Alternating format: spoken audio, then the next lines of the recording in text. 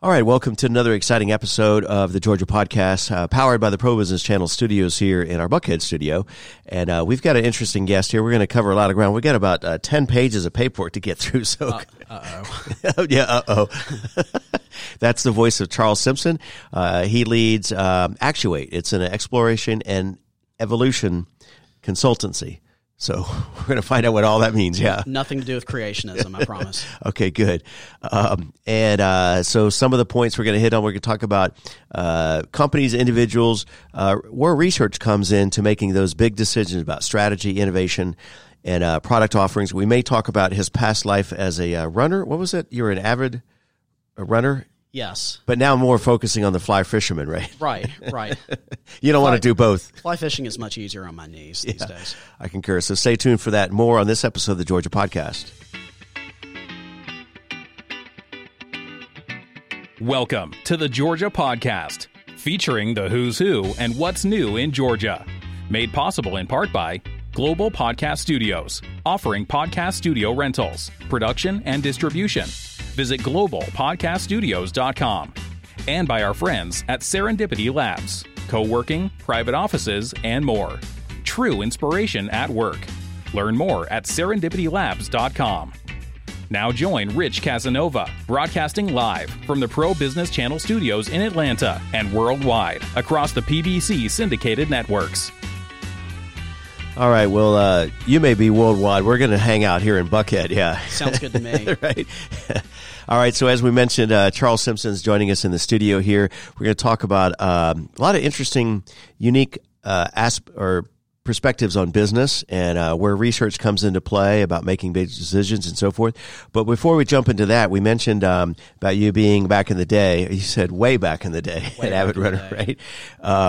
But in addition to that and fly fishing and so forth, your spare time, you lead several young adult mentorship groups. What do you mean by that? Who's who there? So one of the great things about Atlanta is that it's one of these places it's a large, thriving city. Right. And when you're a large, thriving city, though, there tends to be a transient element to it, and people tend to move here to do the things they feel like they can't do back at home, to succeed, to make it big, to raise a family. And a lot of times men in their early 20s to late 20s who move here, they don't have the footing that they did back at home when they were in terms of their purpose, in terms of their faith.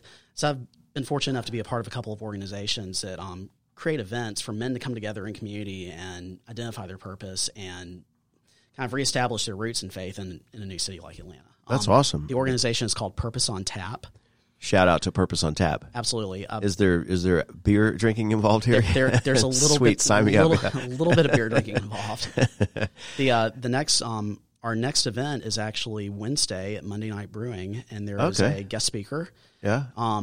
Preceded by about 30 to 45 minutes of social time where you can have a couple of drinks and make some new friends and just get acquainted with folks. I like that structure. It has intention, but it doesn't sound too structured, right? Exactly. Yeah. Exactly. It's a very come-as-you-are, authentic kind of thing.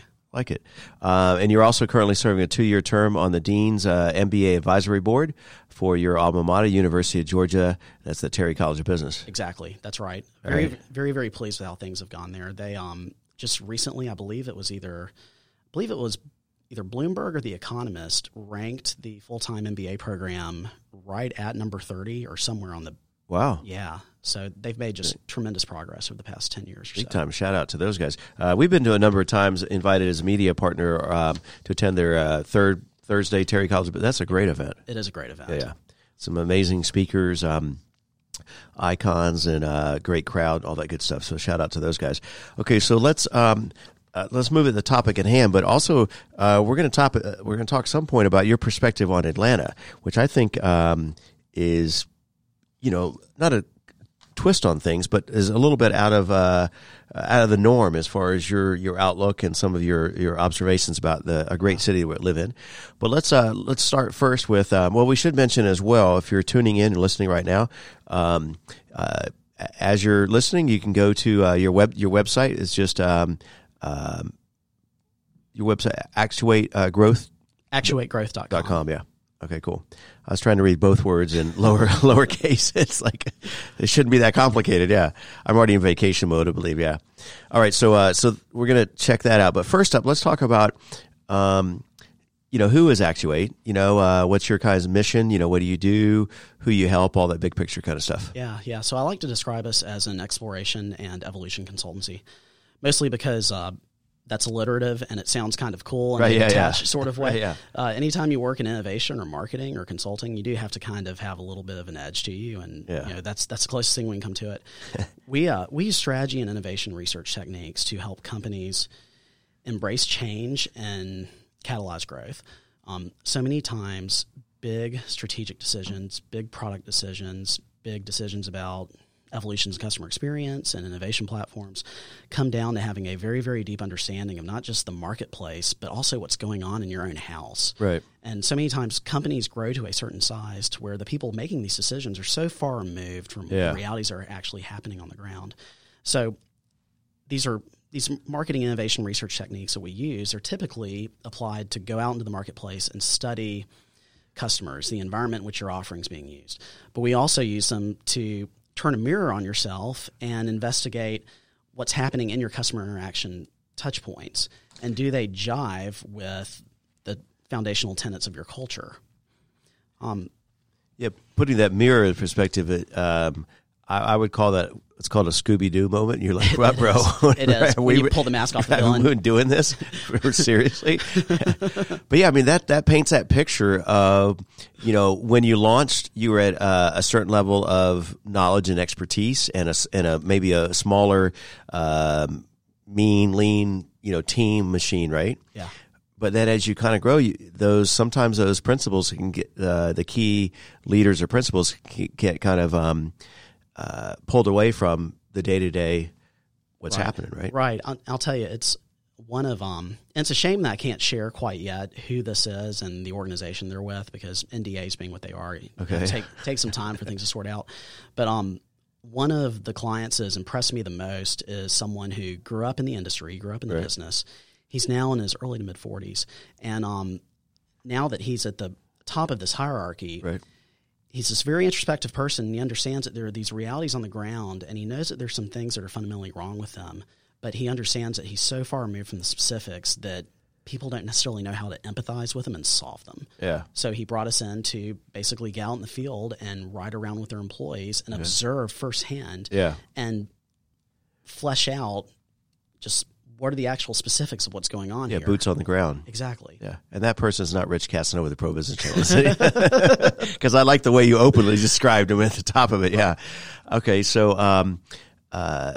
who's in your sweet spot as far as typical companies, organizations that you work with? How would you kind of define those people in terms of who do you help? Yeah. So the rule of thumb in marketing is that your positioning should describe certain type of demographic indicators, like companies between 50 million to 2 billion. Right, like yeah. That. And this sounds like a bit of a dodge, but the ones who are bogged down and feel like their business is stale, and I'm not talking about the ones who, because they feel like they're stuck in a rut, they're running from one big idea to another, and senior management are all wearing neck braces from the whiplash, right? Nice. Those types of CEOs, candidly, they tend to be a bit of a disaster. And when we see evidence of that in the business development process, we tell them, go work with a traditional consulting firm. Yeah. Because we're just not set up to help you that way. The ones who do see the impact from our work are the ones who have always been very pragmatic, and they tend to be very methodical decision makers. Right. And when they get really introspective about the state of their business, they realize that they have to grapple with a lot of things that they just don't know. So they come to us when they feel cut off from their customers and employees by their corporate hierarchy. No, go on ahead. I was going to say that's the classical example of having that third party analysis where you're separated from the emotion and from the history of that organization. Absolutely. And how they've always done things is not what they need to keep doing necessarily. Absolutely. And one of our core tenets as a company is that objectivity is not emotional detachment. Say that again? Objectivity is not emotional detachment. Right, yeah. Okay? When it's your business, when it's your job, when it's your legacy, you tend to be so emotionally yoked to a decision, and you need someone to not come in and be just, aloof about it and be very, very clinical in telling you what to do, but understand why you feel the way that you feel and give you the inputs that you need to clarify the way that you really need to think about it. And you have to be working with that client, like you mentioned earlier, that's open to that evaluation and, some of that tough love or whatever, or just be coachable. Absolutely. Right. And you also kind of struck on, so that scenario is where the individual organization have hit that kind of wall, right? And they can't. I heard a business coach say years ago, is what got you from point A will be the exact same thing that's going to hold you to get to point B. Absolutely, right? Absolutely. And they're stuck on point A, and they know that they need to move forward, but how? And you simply can't do the same thing that got you there. Absolutely. And it's hard enough to change one person's habits, but it's hard enough to change the habits of an entire organization. Yeah. That's a very, very difficult endeavor there. It can be daunting. I'm glad I'm not doing what you're doing. Yeah. I'll just stick to behind the microphone. Yeah. That sounded really complicated now all of a sudden. Yeah. Okay. So let's talk about our next point. And that would be, talk to us about, the top of the show, we talked about, research applying to marketing initiatives. And, obviously that's part and principle what happens, but I don't know that, many organizations look at it from a perspective. A lot of times they're like, okay, we see some trends. We got this widget. We're going to bring something new to the marketplace. Let's figure out how we can package it and, right? I know my industry, blah, blah, blah, blah, blah. Yeah. Marketing research should be confined to marketing decisions. It should be confined to concept tests and ad campaigns and things like that. And marketing research as a discipline, it has evolved and grown, especially with the introduction of data analytics. Yeah. One of the things I was just really, really fortunate to encounter that I just completely stumbled into. I went to Georgia for business school, but it just so happens to have the top-ranked Masters in Marketing Research program in the country. Wow. And I grew up in a family of attorneys. For better, sorry about that. Yeah, I know. Talk to my therapist about it every day. He's scratching his head right now as we're talking. There's a sofa over there that I'm going to go lay down on. And It'll be okay. Yeah. We have a rest and relax room here down the hall. Right. Have some me time. Yeah, with therapy dogs. But one of the things I learned growing up from my dad, from uncles, aunts, relatives, is that you gather evidence to inform some kind of argument or to make some kind of decision. Yeah. And I saw marketing research as a way of gathering evidence, and so I had the opportunity to take a couple of classes in this program, and it just completely broadened my horizons to what needs to happen upstream to influence a decision that I will make one day as like a strategist or a brand manager or a CMO, CEO, right? Downstream. Yeah, it's and we talked weaving into this conversation where where the emotion comes into play, but from your background, very analytical perspective, and it some people say, and what's more effective, emotion or what drives business or sales, emotion or the research analytics? I don't think it's one or the other, right? Yeah, agreed entirely. Right. It's the blend and the balancing of those two. Yes or yes? No, absolutely. Absolutely. There's a very, very sharp researcher who's at Hallmark. He's their head of consumer insights. His name is Alan Bloom. And several years ago, he taught me that emotion underpins the way that we have to persuade people. If you're bringing an entirely logical, reasonable, rational argument into a room, it needs to be tinged with at least a degree of emotion to it, or else it's going to feel clinical. It's going to fall flat. Yeah, two thoughts come to mind. We're working on a new initiative, a project called the Podcast World Tour. Yeah, and we spent enormous amount of manpower and resources to put this all together, and we're still in its inception stages. But one consultant we were working with is when they looked at our video, that is it's really an awareness campaign for a nonprofit that we're very passionate about, and he said that's one of the secrets to success in an initiative of this type is, and he used the phrase, if you can make a mom cry. Right.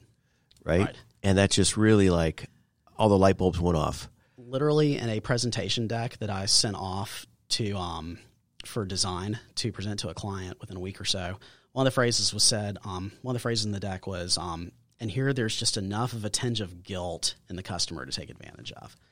And I have to shout out that was Tim Visconti. I should give him credit for that statement. That's great. Okay, so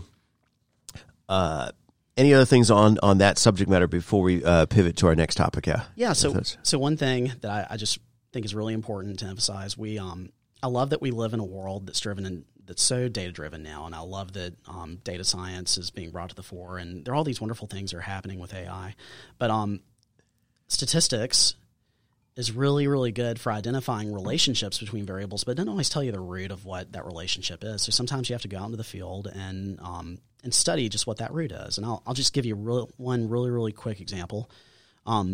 Say a statistical model identifies that when the employees on your factory floor are paid less than $700 over the course of a week, then the probability that a given employee will churn increases to 80%, right? Right. It's not enough to say, well, let's just pay all of them $700 a week, Right. Because sometimes paying folks more isn't economically viable. But also that kind of thinking also misses the point that $700 a week value is a mathematical expression of how much frustration those employees are willing to tolerate. Right, exactly. Yeah, what's their threshold? Yeah, exactly. So what I do is I go in and observe and walk in their shoes in order to study what can be done to make their jobs better, and why not use that as an opportunity to build better empathy between senior managers and the folks on the ground, because doing so may solve more than just a retention problem, but major operational ones as well, the kinds that if you solve those, it impacts your business in a way that actually paying everyone higher salaries becomes feasible all of a sudden. Right. I mean, so you're really like just not boots on the ground. You're like a day in the life of that, on the front line. I have slept overnight in cabs of tractor trailers. Wow. I have observed cosmetic surgeons performing liposuctions and tummy tucks. Wow. I did not. That's why you look so great. Yeah. Exactly. That reminds me of Gary Vaynerchuk. I mean, I love him. You remember I remember when talking about All In, and he's serious and legit when he says this. As if you know any about his history, as far as listeners, and just Google Gary V, you'll find his story. But he started the wine library. But as a kid, his parents owned a liquor store, and he blew that up and so forth and so on. But point being is when he was going to do content and messaging about wine, he literally would go to the vineyards and eat dirt from that vineyard. You have to. And you're like, is that guy insane or not, right? That's the only way you can do it. Right.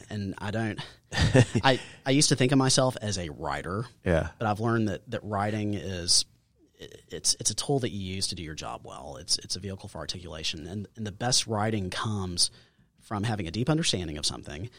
But also having a deeper understanding of something means going and writing about it, because over time you figure something out through the course of the articulation. You just don't get an epiphany and then go write about it. Right. The clarity comes through trying to articulate what you're trying to say and think deep. It's kind of a gut check to make sure you have a deep enough understanding to actually say something significant about it. Right. Yeah, it reminds me of, so you're kind of like, who's that guy that does America's Dirtiest Jobs? Mike. Oh, Mike Rowe. Yeah. You're kind of the Mike Rowe for research, right? He's a lot cooler than I am. All right, but he's not here in the studio. Yeah, looks a lot better on TV. Too, right? Yeah.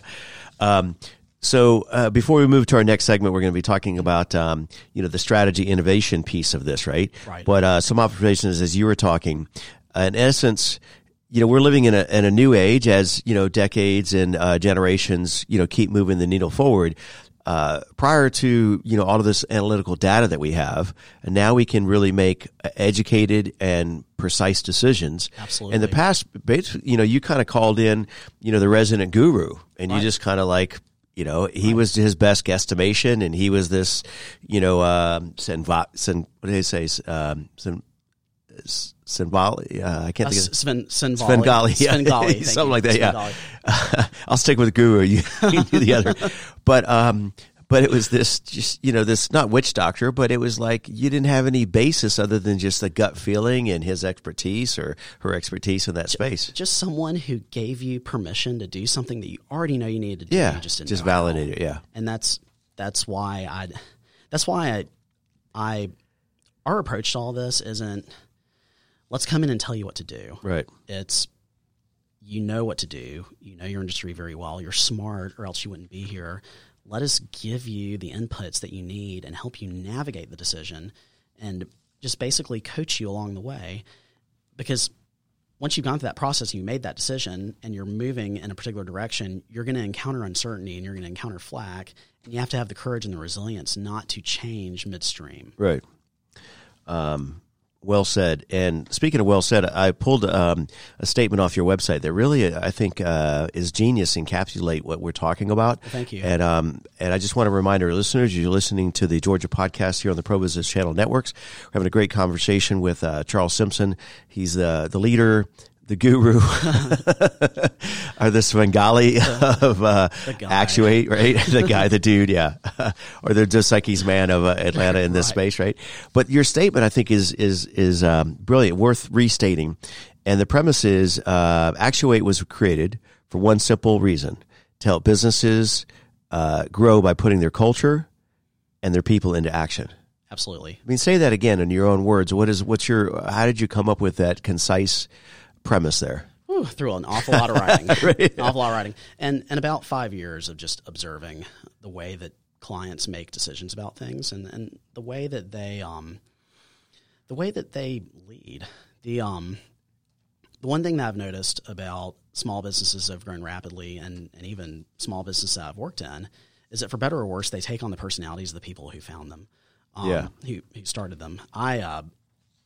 The marketing firm that I worked at in Birmingham, Alabama, is some of the sharpest, brightest, most good-humored people you'll ever meet, founded by someone who's just had like an indelible mark on my life. And this company took on all of his values and his habits, and people treat each other the way that he treated them. He and his business partner both. Companies of 10 employees can turn into companies of 100, 200, 500, and even larger. Right. And to one extent or another, those cultural values remain intact. But as they grow, they tend to become more diffuse. People leave, priorities change. And all of a sudden, a business that's at 500 employees that was just firing on all cylinders, had these values, did things really well, lived for the customer. It's now become a little stale, a little stagnant, becomes a little flagging. Amazonish. Exactly. Like Survivor, right? Everyone for himself. And that statement is an acknowledgement that you still have these things intact that make you remarkable. You just have to remind the people in your office and out in the field and on the ground why they matter and help them apply to their jobs. Yeah. That's a big challenge undertaking. Speaking of big challenge, we're only about 7 minutes left. We may have to bring you back or have your own podcast in the studio because we got a lot of ground to cover here. So what do you want to focus on in our remaining minutes here? We teed up this concept of this decision-making process for strategy, innovation, and product offerings. Sure. Let's talk about that, and then we may have to jump forward to, I like this premise of the cultural trends. Yeah. Yeah. I'll tell you what. How about I'll tell one story just to give someone a practical sense of. So a few years ago, I worked with a fast casual brand that was growing from 20 stores to 100 or so over the course of 2 to 3 years. Wow. And very, very rapid growth. And these were very thoughtful, introspective people who knew that kind of thing, speed can kill you there if you grow too quickly. So they brought us in. One of the things I was brought in to do for them was to study how guests interact with the store or the restaurant space. Right. So in addition to doing in-person behavioral observations of the employees, the guests, and all the interactions, I set up a GoPro camera and ran time-lapse video of the entire space. Nice. Which is a little stalkerish, but hey, why not? Blurred all the faces.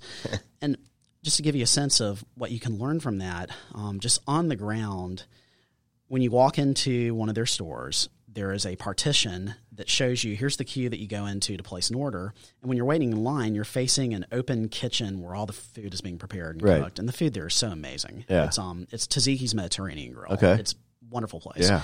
On the ground, I hated that partition between the queue and the dining area because it felt isolating.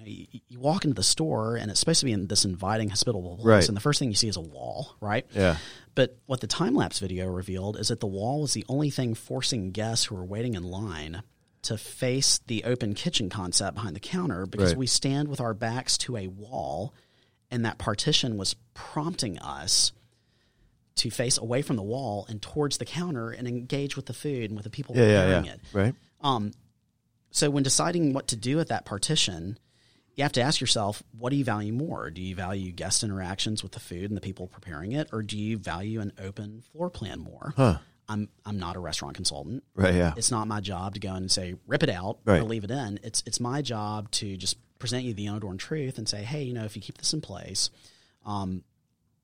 people are less inclined to just sit there on their phones. They're actually going to look at the people behind the counter preparing the food. If you remove it, it may feel like more of an open space. It's entirely up to y'all. Y'all talk about it. And let's make that determination. But there they can see in real time the natural flow and the inclination of their clients, right? I mean, precisely. It reminds me of a similar study that was done on a university campus when the architects, engineers will just lay out the sidewalk structure. Oh, that's a great example. I right? love this one. Talk to me about that. Yeah, this happens at UGA like all the time, right? And Emory too. Really anywhere. The Forest Service, the U.S. Department of Interior has a formal name for it. It's something path. It's right. Like casual path or something. Okay. But you lay out all these concrete sidewalks and you think this is the most rational point from point A to B. But then you see all these dirt worn trails right, through the grass because people just take the path they want. That's the most direct and rational to them. Yeah. And that's the rational part, right? Exactly. Sometimes it may not be the most direct, but it's more human flow. Exactly. So as a result of that, so now a lot of organizations, they'll lay out like a temporary path and then determine if that's the logical or the most adapted, right? And then put in the hard structure, yeah. Right. If you care enough to study it, you're ahead of most everyone else in the market. Yeah, that's true. It doesn't take a lot to make a big difference, but it has to be intentional. Exactly. Yeah. Exactly. Okay, we just got a few minutes left here. What do we want to focus on? I like this premise of the cultural. What's the one cultural trend or innovation that's keeps you awake at night? I guess. Yeah. Yeah. The one that kind of concerns me the most, that I am just one man, so I'm powerless to stop it. Right. But if there was some way for me to get people to slow down and really think about this, I would. I worry that as business leaders and heck, as a culture in general, I do fear that we're way too distracted. 100%. There's just too much noise. We move so quickly, and if you aren't being vigilant towards the details, well, like I said, speed kills. There's a reason you don't follow too closely on the interstate when you're speeding, right? Unless you live in Atlanta, But I can't tell you how many times I've sat in rooms with clients and watched folks from just big consulting firms crank out deck after deck of just brilliant revelations. And then a few days later, the consultants and the client have completely forgotten what was learned a few days ago, because those analyses don't apply. They don't take those analyses and apply them to the next level of thinking and planning, because we're moving so fast. We don't take the time to understand and internalize. Or they've gone things. Backwards into their comfort zone. Exactly. Or they've gone on to the next shiny object. Exactly. Exactly. Right? And part of that is the pace of business, but most of it, it's life in a digital world. And for example, I have an old college friend. That's a great title for a book, Life in a Digital World. Oh, yeah. I'm still in the analog world. That's just me. Right? I just got an Apple Watch maybe 6 months ago. Wow. Yeah. You're so behind, Finally catching up. I have an old college friend who's really, he's more of an acquaintance, but he and I were econ majors together in college, and now he's at Stanford, and he's actually encouraging people to be more cognizant of how corrosive those distractions can be in a digital world. Yeah, kind of dial it back. Right. His name is Nir Eyal, and he just wrote a book called Indistractable, and it's brilliant. And like one story he tells, for example, is, have you ever noticed when you go to YouTube to look for a video, and some related video over in the corner of the page catches your eye, and you click on it, and instead now you've gone down this rabbit trail of content consumption, and you forgot why you're even on there to begin with. 100%. Yeah, and now the recipe for, braised short ribs or whatever you're going to make, you don't even remember why you're there, right? Well, that's why, with sometimes what we prefer is, is it Vimeo? Yeah. Because it's more white labeled, and Yes. you're keeping the attention of that prospect on the content you intended, right? I can guarantee you somewhere right now, some marketer or some consultant or some strategist is telling them, you need to build more engagement. Yeah. You need to make your platform stickier. And when that what on the engagement, so your intention is to do that with a YouTube channel or whatever, right? But you're right. As soon as you put, the two yin and yangs of YouTube is that it's behemoth. I mean, it's owned by Google. I mean, you kind of need to be on there, right? But there's billions of content loaded every day. But the point is that, so here's your widget, and then right next to it is your competitor widgets, right? Or inappropriate content. So all of a sudden, your brand unconsciously becomes associated with this inappropriate, content, and for better or for worse, right? And then the third, strike in the coffin is now you sent them there. Now all of a sudden they're 12 videos in, and even forgot what your call to action was, right? Yeah, and people call that engagement. Yeah, and that's fine. Right, exactly. Not the kind of engagement you intended, right? Yeah. So it's incumbent on us as consumers of content and marketers and marketers, thinkers, business leaders. We have to cultivate the discipline to be able to cut out those distractions and pull back and just sit and think and just engage with people and study the things that you don't think you have time to study. Dig deeper into your company and your employees and your customers and just be curious. It's never been easy to do those things.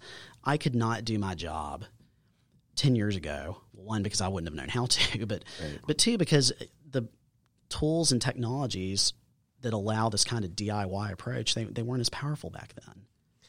Well, that's the struggle, I guess, somewhat encapsulates the conversation is this yin and yang, this challenge of all of these new toys that we have, which are amazing and can really fast track, our businesses and our lives. And, but then at the same time, with the intent to connect makes us more disconnected. Right. And there seems to be this common thread that people are coming to terms with this. And then you got to make a decision, how you're going to, what path you're going to choose. Speaking of paths, one of my favorite quotes on this subject, and you may want to write this one down, Charles, as well as our listeners. So check this out. The quote or the statement is, simplify life to elevate purpose. I love that. Right? That's just amazing. It's always when I heard that 6 months, simplify life to elevate purpose. I love that. So if we get rid of all these distractions, we can do amazing things. Because a lot of times we're held back by all of these things tugging at us and pulling us that we've chose to put in our sandbox, right? Right. You clear those out, and I had another thought along that line I was going to write down. Two other quick thoughts, and we're gonna close with talking about books to read and about Atlanta real quick. But two of the thoughts were along the line of I had a personal assistant a while back, not a virtual, she's a real person or whatever, right? Oh wow, helping me with projects, whatever, right? And not AI, whatever, right? Yeah. Leanne, and so she was working on some tasks that we had on the docket. Anyway, so she was going for a vacation up the mountains, and she calls me in a panic of like, "Hey, there's no Wi-Fi here. I can't work on your emails." I'm like, "Leanne, you're on vacation. That's a beautiful thing. That's okay, right? Enjoy that. Be off the grid, right?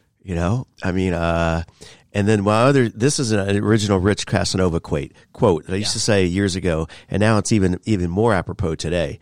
So it's going to sound like this oxymoron, but I think it really resonates with entrepreneurs. So the statement is, low tech is the wave of the future. Yes or yes? Right? Low tech is the wave of the future. I can see that. And that's such a contrarian view. Yeah. Right.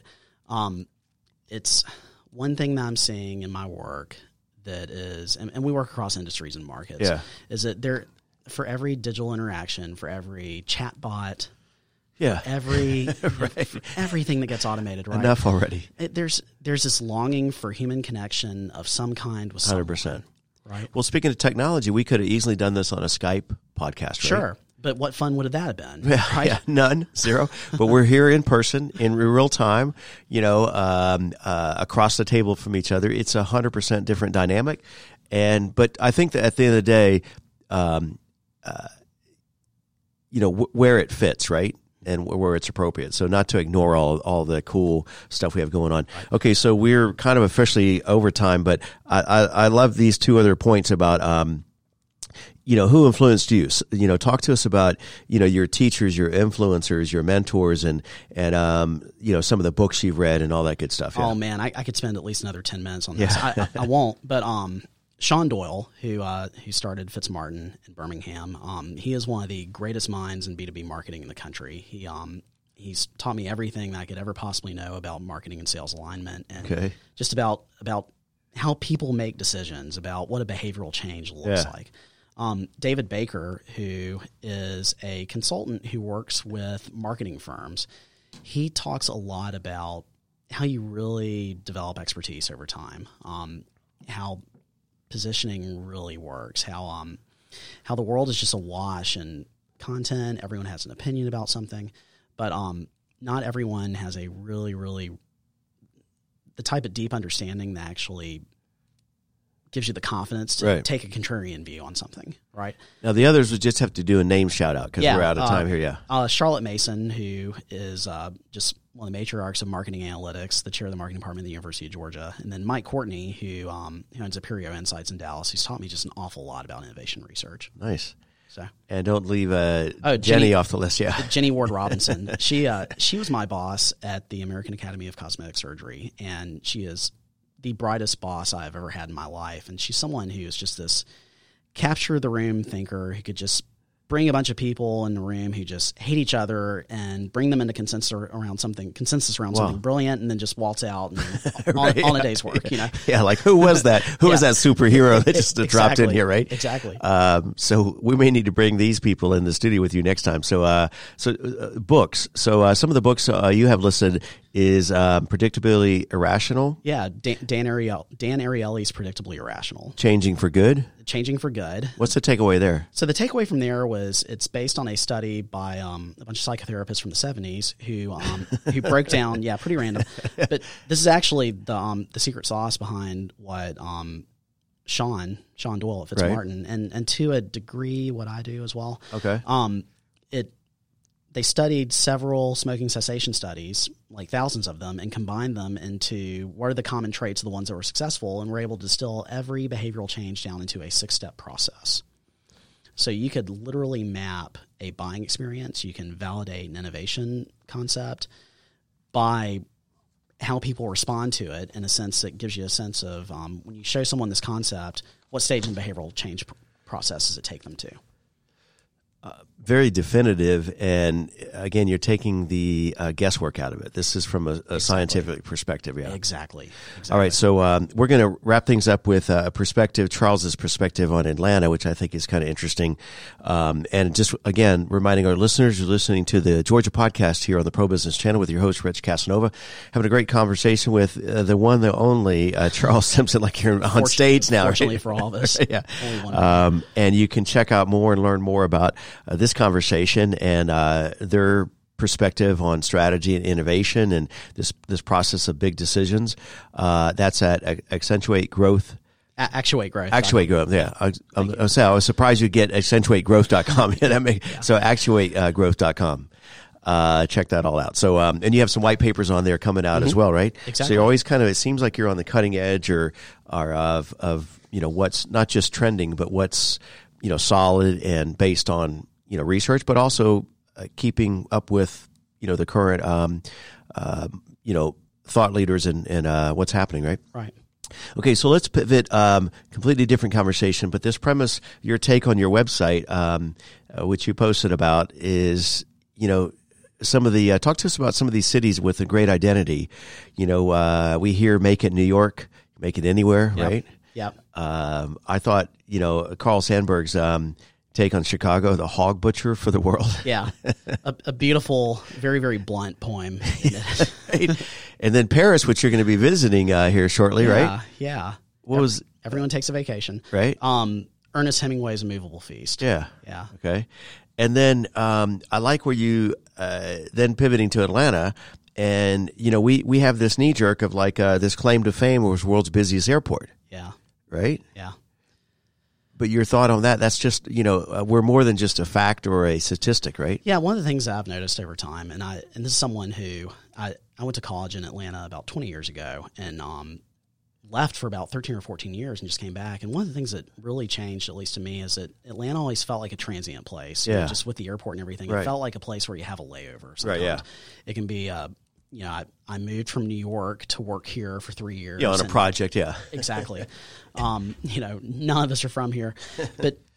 But lately, over the past 5 years or so, it has this identity and this just new kind of energy to it, to where it feels like a place that people actually come to and stay. Right. It's just such a remarkable community and it's got all this momentum that kind of feels like it's the mid-90s, but without, the Olympics as an expiration date sort of thing. Exactly right. We're not just an Olympic town, or that's just a world's busiest airport. Right. But we do have a lot of, great stats that really help kind of create our identity. Those we mentioned, as well as we were mentioning on an earlier show that I think we're third on the list for the most Inc. 5,000 companies. Yeah, that's amazing. And then fourth on the list for Fortune 500. Fortune 500, right? Yeah. So that all comes into the kind of the tapestry of Atlanta, right?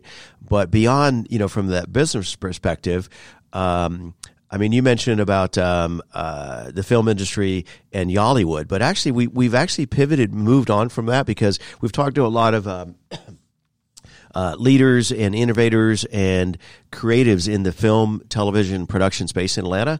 And now we've surpassed officially, from most every statistic, putting us not number 2 or 3, but the first. Right. Right. And so they've moved away from the fill in the blank in, Wood, Hollywood, right. Atlanta Wood, or whatever. Right. We are owning this space. We need our own sign on Stone Mountain. Is what we need. There you go. Nice. I just visualized that in a snapshot. And so, this character identity, you use some great adjectives here of this welcoming playfulness, purposeful, and industriousness. Yeah. Is that a word? Yeah. Yeah. I really enjoyed writing the copy for our website. One of the turns of phrase that occurred to me is that we'll make room for anyone, and we have the traffic to prove it.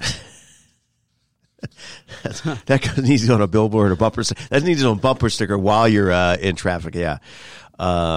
So I think you speak well of the city and have a interesting. You could be our city ambassador, right, to all those other folks around the country that don't know this about our city, our great city. Yeah. And I oftentimes am. It's just been such a remarkable place to settle down and start a business and make friends and hopefully raise a family one day. And it's just such a blessing to be in Atlanta at the time that we are right now. So where can you go? One of your hobbies is fly fishing. So where's your fly fishing? Do we have any of that in Atlanta, or you got to go up have to go up upstream? A little bit. Now you do have some in Atlanta. The Chattahoochee around the power plant. Okay. Actually, which surprised. I'm sure about could have surprised me. Yeah. Or maybe not by the power plant, but by the one of the water treatment facilities. But further up the river, well, actually, because you have so the Ocoee and the Chattooga are both pretty great ones for me. Well, the Toccoa River in Georgia, no doubt, yeah. I'm actually heading up to the Chattooga tomorrow just to basically clear my head for a day and head into Thanksgiving. Then off to Paris after that. Yeah, in a couple of weeks. Nice. All right, Charles. Well, it was our pleasure having you in the studio. Kudos on what you've created. Thank you. I enjoyed this. 100%. Right back at you. And also much success with your future endeavors and where the Atlanta's busy Sarah may take you. Absolutely. Which is anywhere. Quite possibly anywhere. Yeah.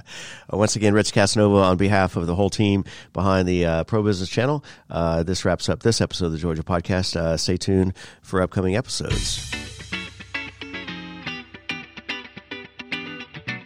On behalf of the Pro Business Channel, we thank you for listening to the Georgia Podcast, featuring the who's who and what's new in Georgia.